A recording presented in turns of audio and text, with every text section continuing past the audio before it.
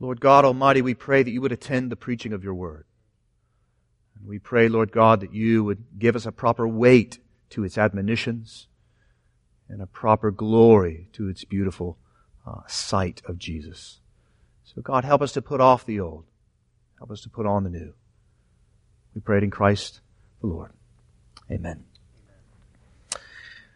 John Newton is famous for his sermon his hymn that he wrote called Amazing Grace. Many of you know that. But many of you don't know the rest of the story of Newton. In particular, many don't know the story of what Newton's life was like before he wrote that hymn, before he became a Christian. Newton indulged in all that the world had to offer. Alcohol and sex were his constant companions. He's known for having captained a slave ship until that amazing grace awakened him to the beauty and pleasure of Christ. After that, Newton became a longtime pastor of 2 churches. And on the first Sunday of his second pastorate, December the 19th, 1779, Newton preached to his new church from Ephesians 4:15, this notion of speaking the truth in love in order to set the vision for his new church. And here's a portion of what he said in that sermon. The Bible is the grand repository of the truths that will be the business and the pleasure of my life to set before you. It is the complete system of divine truth to which nothing can be added and from which nothing can be taken with impunity. Every attempt to disguise or soften any branch of this truth in order to accommodate it to the prevailing taste around us, either to avoid displeasure or to court the favor of our fellow mortals, must be seen as an affront to the majesty of God and an act of treachery to men. My conscience bears witness that I mean to speak the truth among you." Unquote. Now, why do you think Newton felt the need to say that to a church? You'd have thought they would have understood that. And in particular, why do you think he would have felt the need to have said that particular thing to that church on his very first Sunday? Why do you think he did that? Well, I think the answer is because Newton knew, as our text teaches us today, that there are those even inside the church that are still infected by our old natures, which oppose the truth of Christ in favor of the spirit of man. And so he sought to make clear, as I do for you today, that we must strive to daily put off that infectious germ of sensuality that the world daily teaches us and still resides within us, in favor of putting on the good life of holiness with Jesus and His people. So that's what we're going to see today. Put off the old man, put on the new man of righteousness. And we'll do that from Ephesians chapter 4, verse 17. So we begin our Christmas series, which is just picking up where we've been looking at through the book of Ephesians. We left off at verse 16. We'll look at 17 down to 24 as I read that aloud to us. Ephesians 4, verse 17. "Now this I say and testify in the Lord, that you must no longer walk as the Gentiles do, in the futility of their minds. They are darkened in their understanding, alienated from the life of God, because of the ignorance that is in them, due to their hardness of heart. They have become callous and have given themselves up to sensuality, greedy to practice every kind of impurity. But that is not the way that you learn Christ, assuming that you have heard about Him and were taught in Him, as the truth is in Jesus, to put off your old self, which belongs to your former manner of life, and is corrupt through deceitful desires, and to be renewed in the spirit of your minds, and to put on the new self, created after the likeness of God, in true righteousness and holiness." Pretty easy to see how we'll take a look at this passage. 2 points this morning: putting off the old self, putting on the new. We'll spend most of our time, as the passage does, spending time thinking about putting off the old self. So let's think about that. Put off the old self. Put off the darkness, as it were. So for the first 3 chapters of this letter, the Apostle Paul has labored to help this probably less than 100-member church in Ephesus, the great city of Ephesus, to understand that they, as Gentiles, are not second-class citizens in the economy of God's kingdom. He's been trying to help them understand that. To understand that in Christ, God was bringing heaven and earth together through them, through the church that is made up of the nations. And He has told them, as we've seen, that by grace through their faith in Christ, they have every spiritual blessing. They were known, they were chosen by the Father before the foundation of the world. He's told them that they were redeemed, that all of their sin was forgiven. They had an inheritance that couldn't be taken away, that they were made alive together because of the great love with which God had loved them. He's told them that they're one with God, one with each other. And so Paul then moves to the application portion of his letter to the Ephesians, right there in chapter 4, verse 1. So when he says there's this transition, therefore, Joey preached it last week, we walk in a manner worthy of the calling to which you have been called. In other words, what Paul is saying here is, you're in Christ, you are empowered by His immeasurably great love, so act like it. That's what he's saying. And chapters 4 to 6 show what it looks like to live in the grace of Christ as a people. Chapter 4, verses 1 to 16, what we looked at last week, he talks about how God has given all kinds of resources to equip the church to work out what He has worked in them. And verse 17 to 24, what we'll see today, that's the preemptory to what it looks like to walk in a manner worthy of the calling of Christ. And so the rest of this letter in Ephesians shows us practically what it looks like to live in Christ. So if you're just joining us today for the first time, you have to know what we've been studying for the last few months. We have thought about the grace of God and the love of God and the mercy and the kindness of God. All of that comes first in this letter. And the rest of our time in Ephesians, from now chapter 4 to 6, is built off of those first three chapters. So if you disconnect Ephesians 1 to 3 from 4, 5, and 6, you not only miss the point of Ephesians, you miss Christianity as a whole, which is common to do, sadly. So with that in view, here in verses 17 to 24, as I said, this is the preemptory of the practicalities of the Christian life. He's getting us ready to kind of work into these practicalities. And then from verses 17 to 19, along with verse 22, we see what it means to live in the powerful love of Christ is to, verse 22, put off your old self. The word for self there is actually man. So put off your old man. We can think of the word name, the first man, Adam. That's what Adam means, man. The first, put off that old man, put on the new man, the second Adam, Christ.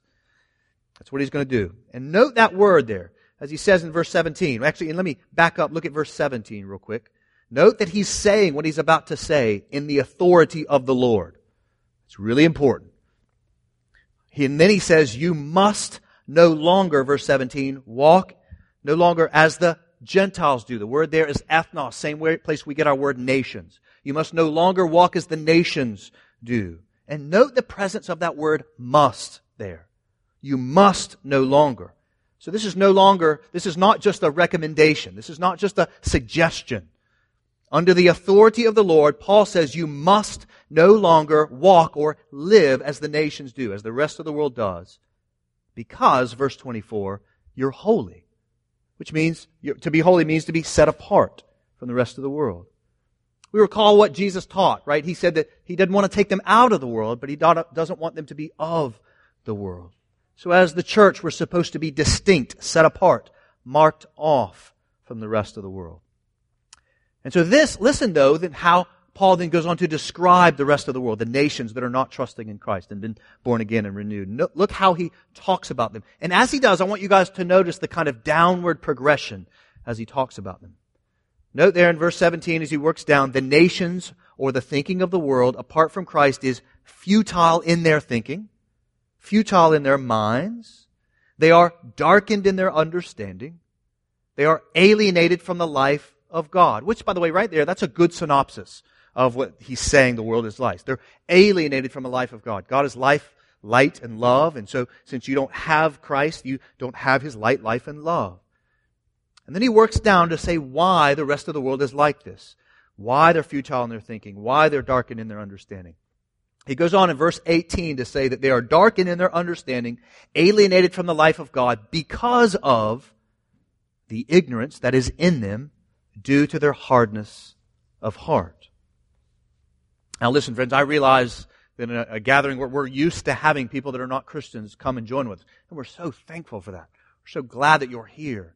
You're welcome here every time. But I realize that if you're not a Christian, not trusting in Christ, you may have just heard Paul say that you're ignorant in the sense that you're intellectually stunted.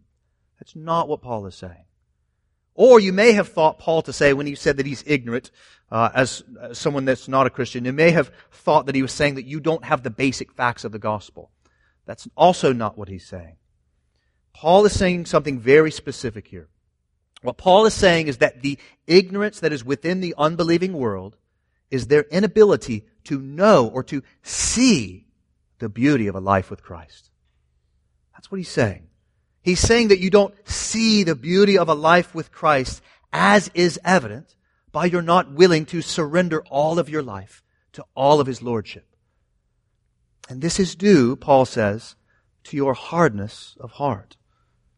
Which is to say, your heart is cold to seeing Jesus as warm and beautiful.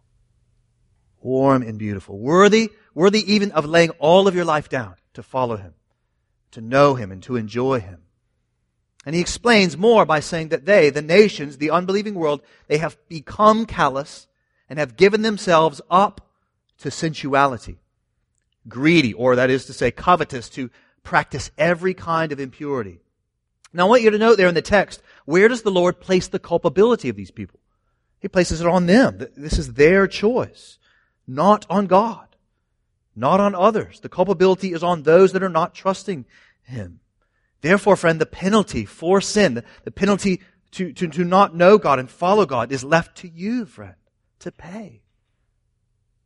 Since you're the one, as God explains, to not submit your life to Him. And so God understands that you willingly choose to reject Christ as you grow more and more callous to the truth of Christ and more soft to living by your own senses, your own sensuality. And the more that you live by sensuality, the text teaches us, the more and more you will let loose to practice, it says, every kind of impurity.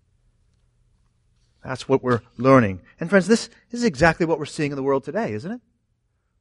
From the sexual revolutionaries that are saying that we should be able to be who we want, sleep with whoever we want, whenever we want, however we want, on to the unencumbered capitalists that are fine to bend most any rule of ethics in order to make a profit. On to the political revolutionaries on the left and the right that in the name of tolerance, love, or even righteousness believe that it is not only permissive but virtuous to slander people. And we can boil all of this kind of rhetoric down to that word in the text, sensuality. People rejecting life with God, as is evidenced by their hearts wanting only to submit to the whims and wishes of their own desires, instead of Jesus being the vision of the good life and submitting to Him. People's senses, we're learning, are their gods. Whatever it is they or you might be hungering for, that is the God. That is understood to be the rule of law. You should just be able to do whatever you want. That's sensuality. And when that happens, when we reject the lordship of Christ, live by our senses, our desires, then the hearts of people get more and more hardened, which makes it easier then to choose any kind of impurity. And friends, this explains why we now legislate things that just a generation ago we thought were reprehensible. It explains it. Isn't it interesting? The Bible very much reads us more so than we read the Bible. It describes the world we live in. It describes us. The reality is that the supremacy of self, that germ of the supremacy of sensuality, is what we've been raised on. And he's saying this, by the way, to the Ephesians, because that's what they were raised in. It's what we have been raised in. It's the water that we swim in, it's the air that we breathe, and the movies we watch, the music we listen to, the education that we're part of, the books we read. No matter what, no matter who we are and what we believe, we are all infected by the sentiment of living by the dictates of our own desires. It's what we are taught here. It's increasingly what is legislated and advocated for. Just think about it, friends. One of the most countercultural things you can do in the world today is to repent of a particular desire. It's one of the most countercultural things you could do. And here's also what's important to recognize about that, according to the text here. Not only is it true that the world is largely alienated from the life of God and darkened to see the beauty of a life submitted to Christ, and enlightened to see the beauty of life Christ submitted to our senses, the sinister part of all of that is that in all of these things, that lifestyle is deceitful. You see that in verse 22. You see it there. That's what Paul goes on to say. Put off your old self, the old man, which belongs to your former manner of life and is corrupt through deceitful desires. In other words, it's hard to see. If we were to slide down to the end of this letter in Ephesians chapter 6, you see the spiritual warfare where Satan is attacking us. And note that he will not attack us with clear frontal assaults. No, he will attack us subtly, deceitfully. He comes, we learn from 2 Corinthians 11, as an angel of light. He appears to be benign. I thought about this at Halloween, that you don't go out dressing like the devil, go out dressed like this. This would be more often what he would look like. He convinces us that he's an angel of light. He convinces us, and we convince ourselves, that whatever wind of doctrine our society is teaching, it sort of makes sense. It seems right. It even seems loving, we tell ourselves. That's what we've been told. The evil one will even cloak the lies with Christianity and Bible verses. This is what Jesus would believe. This is what love is. This is what's good. It's the same game that he did in the garden when he convinced the old man, Adam and Eve, that God was holding out on them. That this fruit would help them to know good and evil. And then they would be like God. You see, friends, sin, Satan, and society are very intentionally deceitful. They pose as good, but they have evil behind them. And you'll even feel good for a moment, only to have it peter out and have it not reflect the good life. And so the goal of the nations is just as Paul lays out here in this passage, to get us to reject submission to Christ and to get us instead to submit to our senses, to submit to however it is we feel, whatever we instinctively like. If Satan can get us there, he wins. That's what he's after. That's his game plan. And Paul says here, you've got to know that's how it all works. You got to know that. You got to put that kind of thinking off. You got to put that way of loving and living off. You got to put that off. Get rid of it. Put off that old man. That's who you used to be. That's not who you are anymore. Remember, he's been rehearsing for 3 chapters. This is who you are. So don't live like that. Don't think like that. And so if we as Christians are going to put off living like the earth, that means we have to know the truth of what heaven is. If we don't, friends, if we're not clear about the truth, we will go on believing lies, and soon enough, friends, we'll find ourselves in places that we thought we'd never be. And a good way to begin is the good way of beginning to put off the old self is by simply agreeing with what Paul is saying here. And also matching that with what Jesus has said when he talked about that wide gate that leads to destruction. Do you remember that? How Jesus says that wide is the gate that leads to destruction and easy is the way, and most will enter it, he said. So what we learn from that and what we learn from this passage about darkness and its deceitfulness is that the world is not neutral in its messages. It's not neutral. We tend to think that they are, but they're not. The world is not neutral. No matter what American University says, no matter what the Republican or the Democratic Party says, no matter what CNN or Fox News or MSNBC says, no matter what the New York Times bestseller is saying they are or not, no matter what maybe a celebrity friend is saying, maybe what your friend group on Twitter and Facebook is saying, they're not neutral. They have an agenda. And the likelihood that that agenda uniformly fits the truth and the beauty of Christ is zero. You just got to know that. Just be aware of that. Just by constantly recognizing that reality, we can keep a lot of darkness out of us and put some of that darkness that has gotten in on us out. So just a few words of admonition to you. Be cautious to who you listen to, what they are saying. Evaluate it. Don't just take it in. Think about what you're reading. Take notice of what those people are presupposing. Take notice of what they assume to be true. Listen to what they're basing their counsel upon. And weigh it all out against the truth of God's Word. Which assumes, beloved, that you know the Scriptures, right? That you know the Word. So if you're going to recognize darkness when it is in or around you, then you're going to have to lift up the light of Christ's Word in order to expose the darkened understanding and the futile thinking of the world. Because remember, since they're darkened in their understanding, they don't know that they're teaching lies. So you've got to hold up the light to it. So Paul says there in verse 21, the truth is in Jesus. You see that? Look at verse 21. The truth is in Jesus. And we know from Jesus that this Bible that we're looking at is the Word of Christ. It's His Word. Not some of the Word is His Word. All of it is His Word. The truth is in Jesus, verse 21 says, and this Word is the truth. It testifies to Him. That's what Jesus says of it Himself. And so you are going to have to regularly read and study and think about that Word, which is good for you. You're going to have people speak the truth to you in love. And also, Christian, might I encourage you to not just attend, but commit to joining a church that will do that will speak the totality of the truth to you in love. A church that will love you enough in public and in private to say things that are not popular in the world. That's what you need if you're going to be loved with the truth. A church that will call you to a lifestyle that may not be popular, that may not be sensual, but it is biblical, and therefore it's full of light. See, friends, if darkness is deceitful and pervasive, you've got to prioritize a church that will not feed you microwave meals that appeal to your palate. Instead, they will say things in humble confidence that you may not like because they love you. And they see you walking in a way that is not in a manner that is worthy of the calling to which we have been called. That's why Newton told his new church on that first day, if you soften or disguise the truth of the Word in favor of the prevailing winds of doctrine around us, it is an affront to God and treachery to man. That's why he said that. Friends, there are well-known pastors that sell many books in Christian bookstores that are more interested in inspiring you than they are in loving you with the whole counsel of God's Word. Be careful.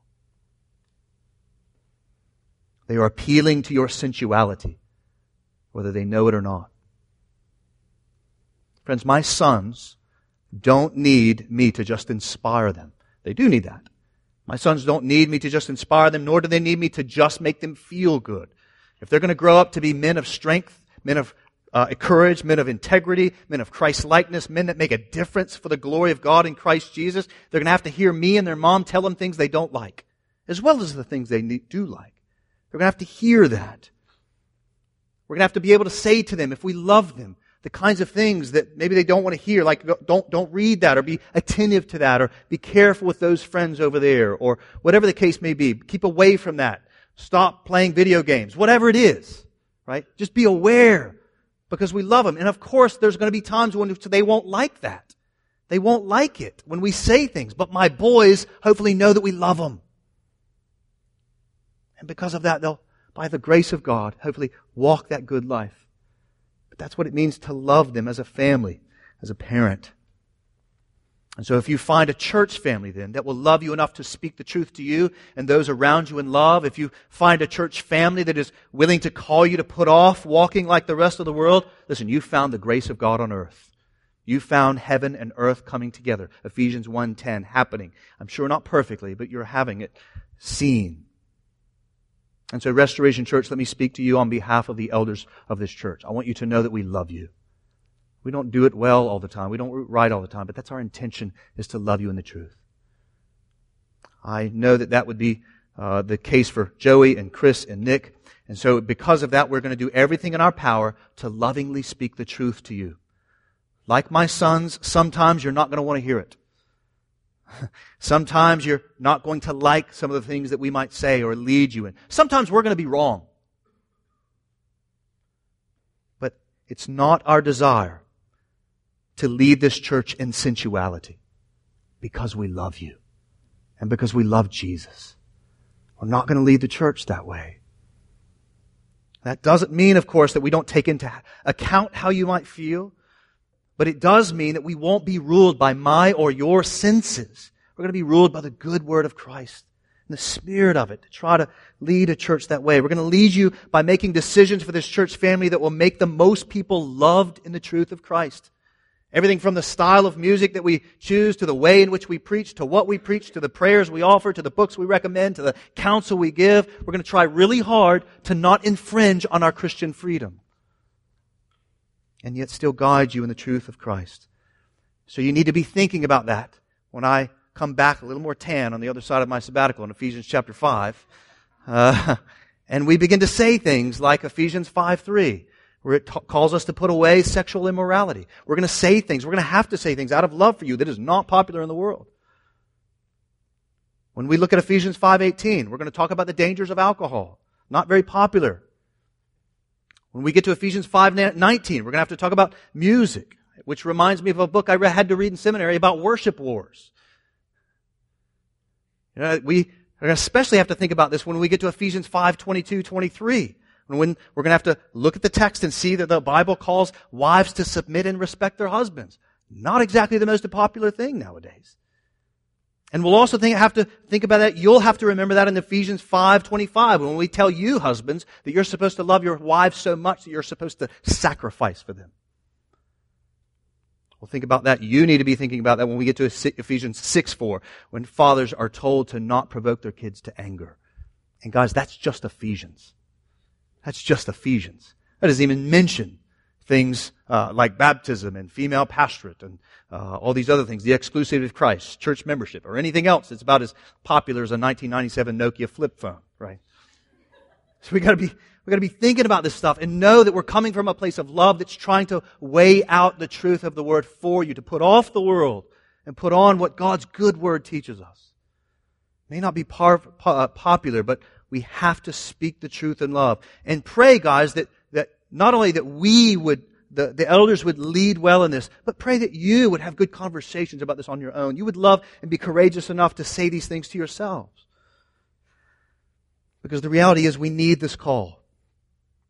Paul says to the church, we must no longer live as the rest of the world does. I assume that he says that because he knows it's still a problem.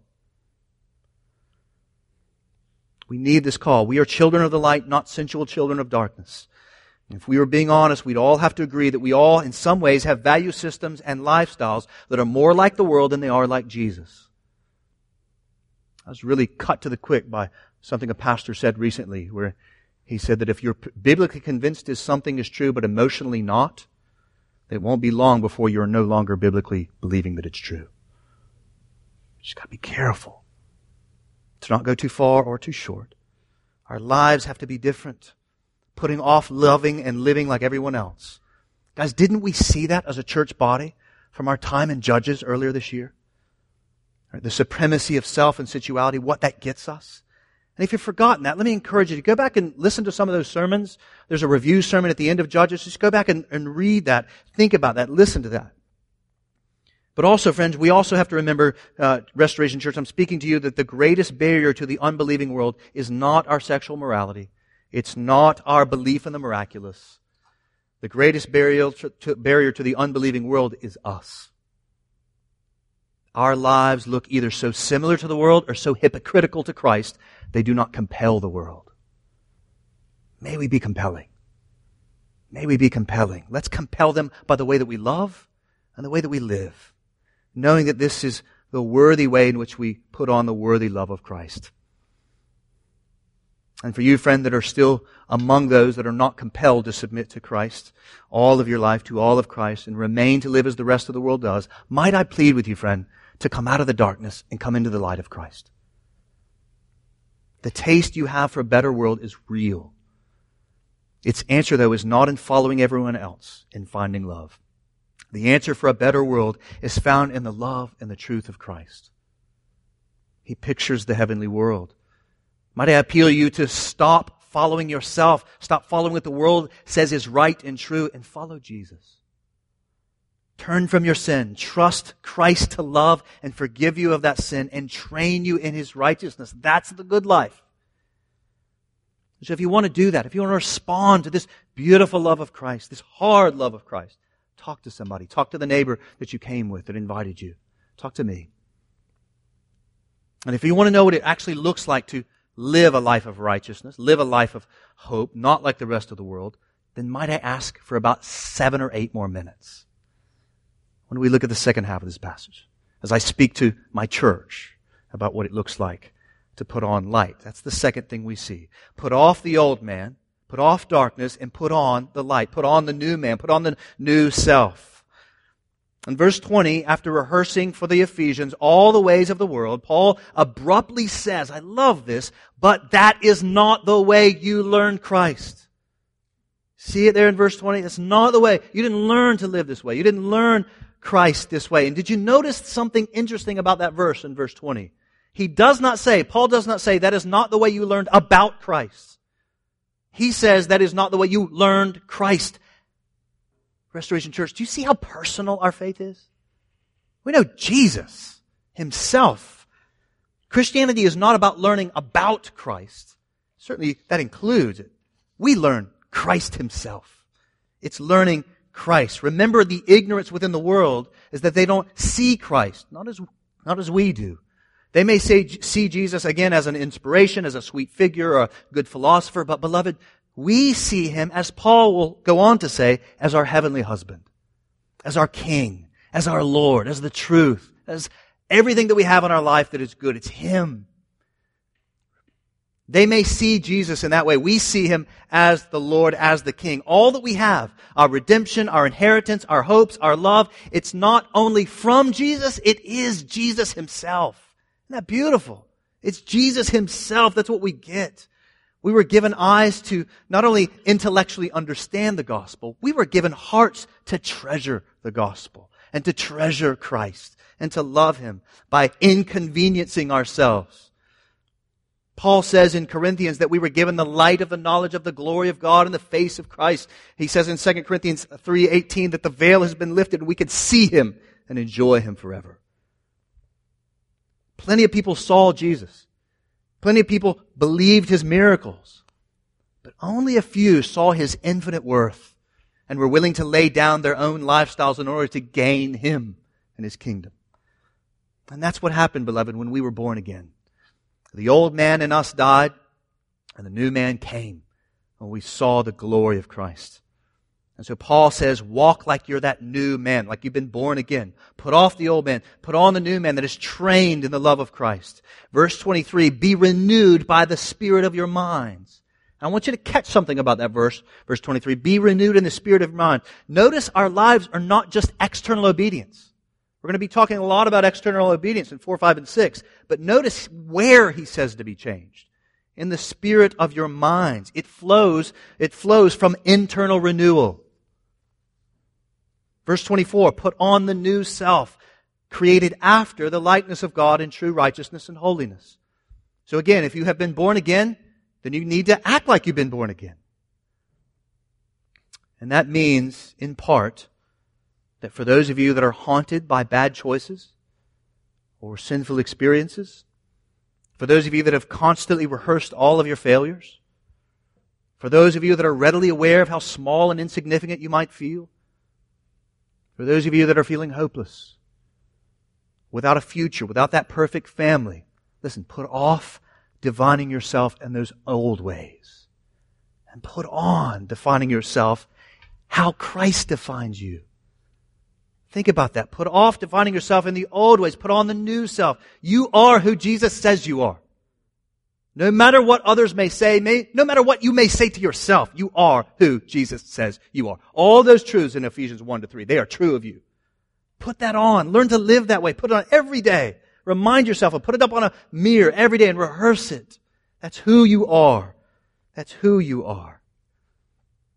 And for those of you that are freshly aware of all the ways that you do live and think like the rest of the world, repent of those lines of thinking and living and loving. Turn away from them. That's how you begin to put them off. You go to God in prayer and you ask Him to forgive you. You plead the blood of Christ who died for your sin, raised for your sin. You plead that blood and know that He will forgive you, just as Joey prayed. Put on the new self by walking in a manner worthy of the calling to which you have been called. So it's not enough to just repent and say to God that you're sorry, but you resign yourself to live in a new way. Put on, as we've seen in verse 3, put on humility and gentleness with patience, bearing with one another in love. Pursue oneness with your spouse, with your children, with fellow Christians. Seek to serve and not just be served. And remember again, this is the good life. I didn't say that it's the easy life. I said it's the good life. Remember, Jesus said of the narrow way that it's hard and only a few will get there. And remember, this call to put on the new man is not merely individual. Remember, Paul is writing to a church, to a local church. He's not only calling us as individuals into this new man, he's calling us as a church to illustrate this new man. And as we do this, we illustrate what heaven on earth can look like when we recall how we learned Christ. We speak truth to one another. And as that happens, as it has so many times in the life of this church, we picture the glory of Christ, heaven and earth coming together, the beauty of Jesus. That's why I think Francis Schaeffer said of a church that does this, that a church that does that speaks the truth in love to one another, walks in a manner worthy of the calling to which you have been called. Francis Schaeffer said, that's the greatest apologetic.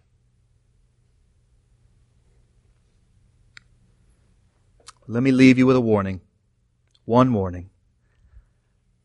Learning how to fall out of love with the world and learning how to fall more in love with Christ goes like any relationship. It might begin with some flash, but oftentimes it settles into a slow but steady climb towards new heights.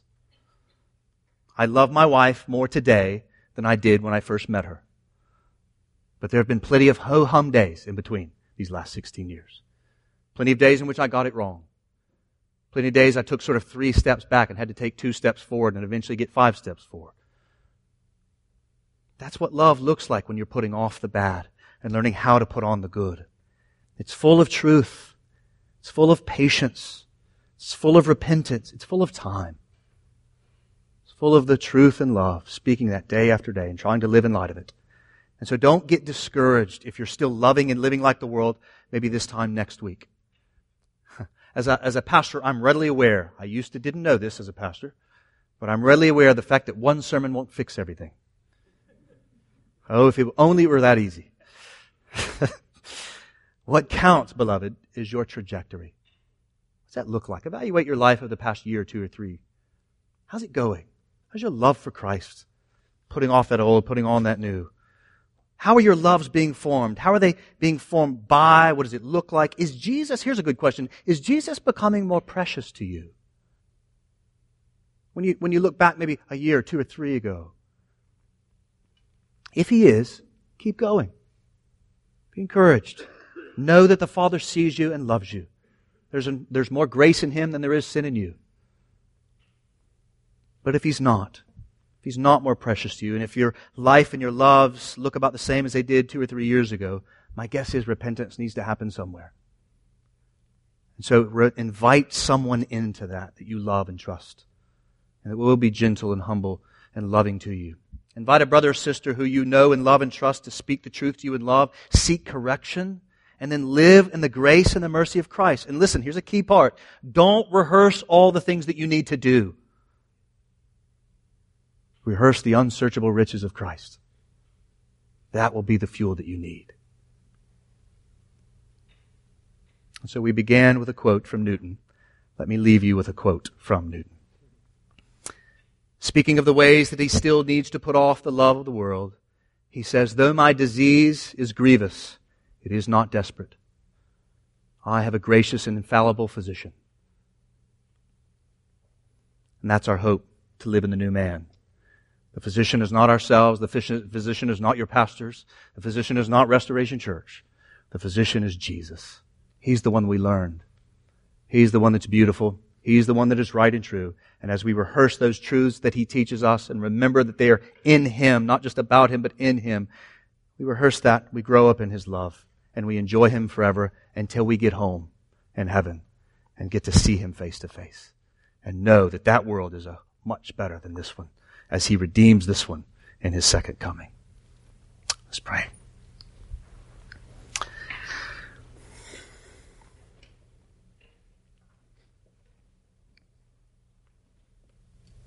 Oh, Jesus, we admit we do love the world in so many ways. But how good it is to know that there is indeed more grace in You than there is sin in us. And so, God, as we confess these sins to You, we just pray that we would look, we would gaze, we would see the unsearchable riches of Jesus. And that we learn to live like Him and believe and even be willing to suffer if we have to live for Him and His glory. Not only individually, but as a people. God, may we put off the old self, put on the new self that You have given us. Thank You for such a good gift. And I pray for those that do not currently trust You. May they come to trust You and see Christ not only as a way, but the way to life, liberty, and happiness forever and ever. Amen.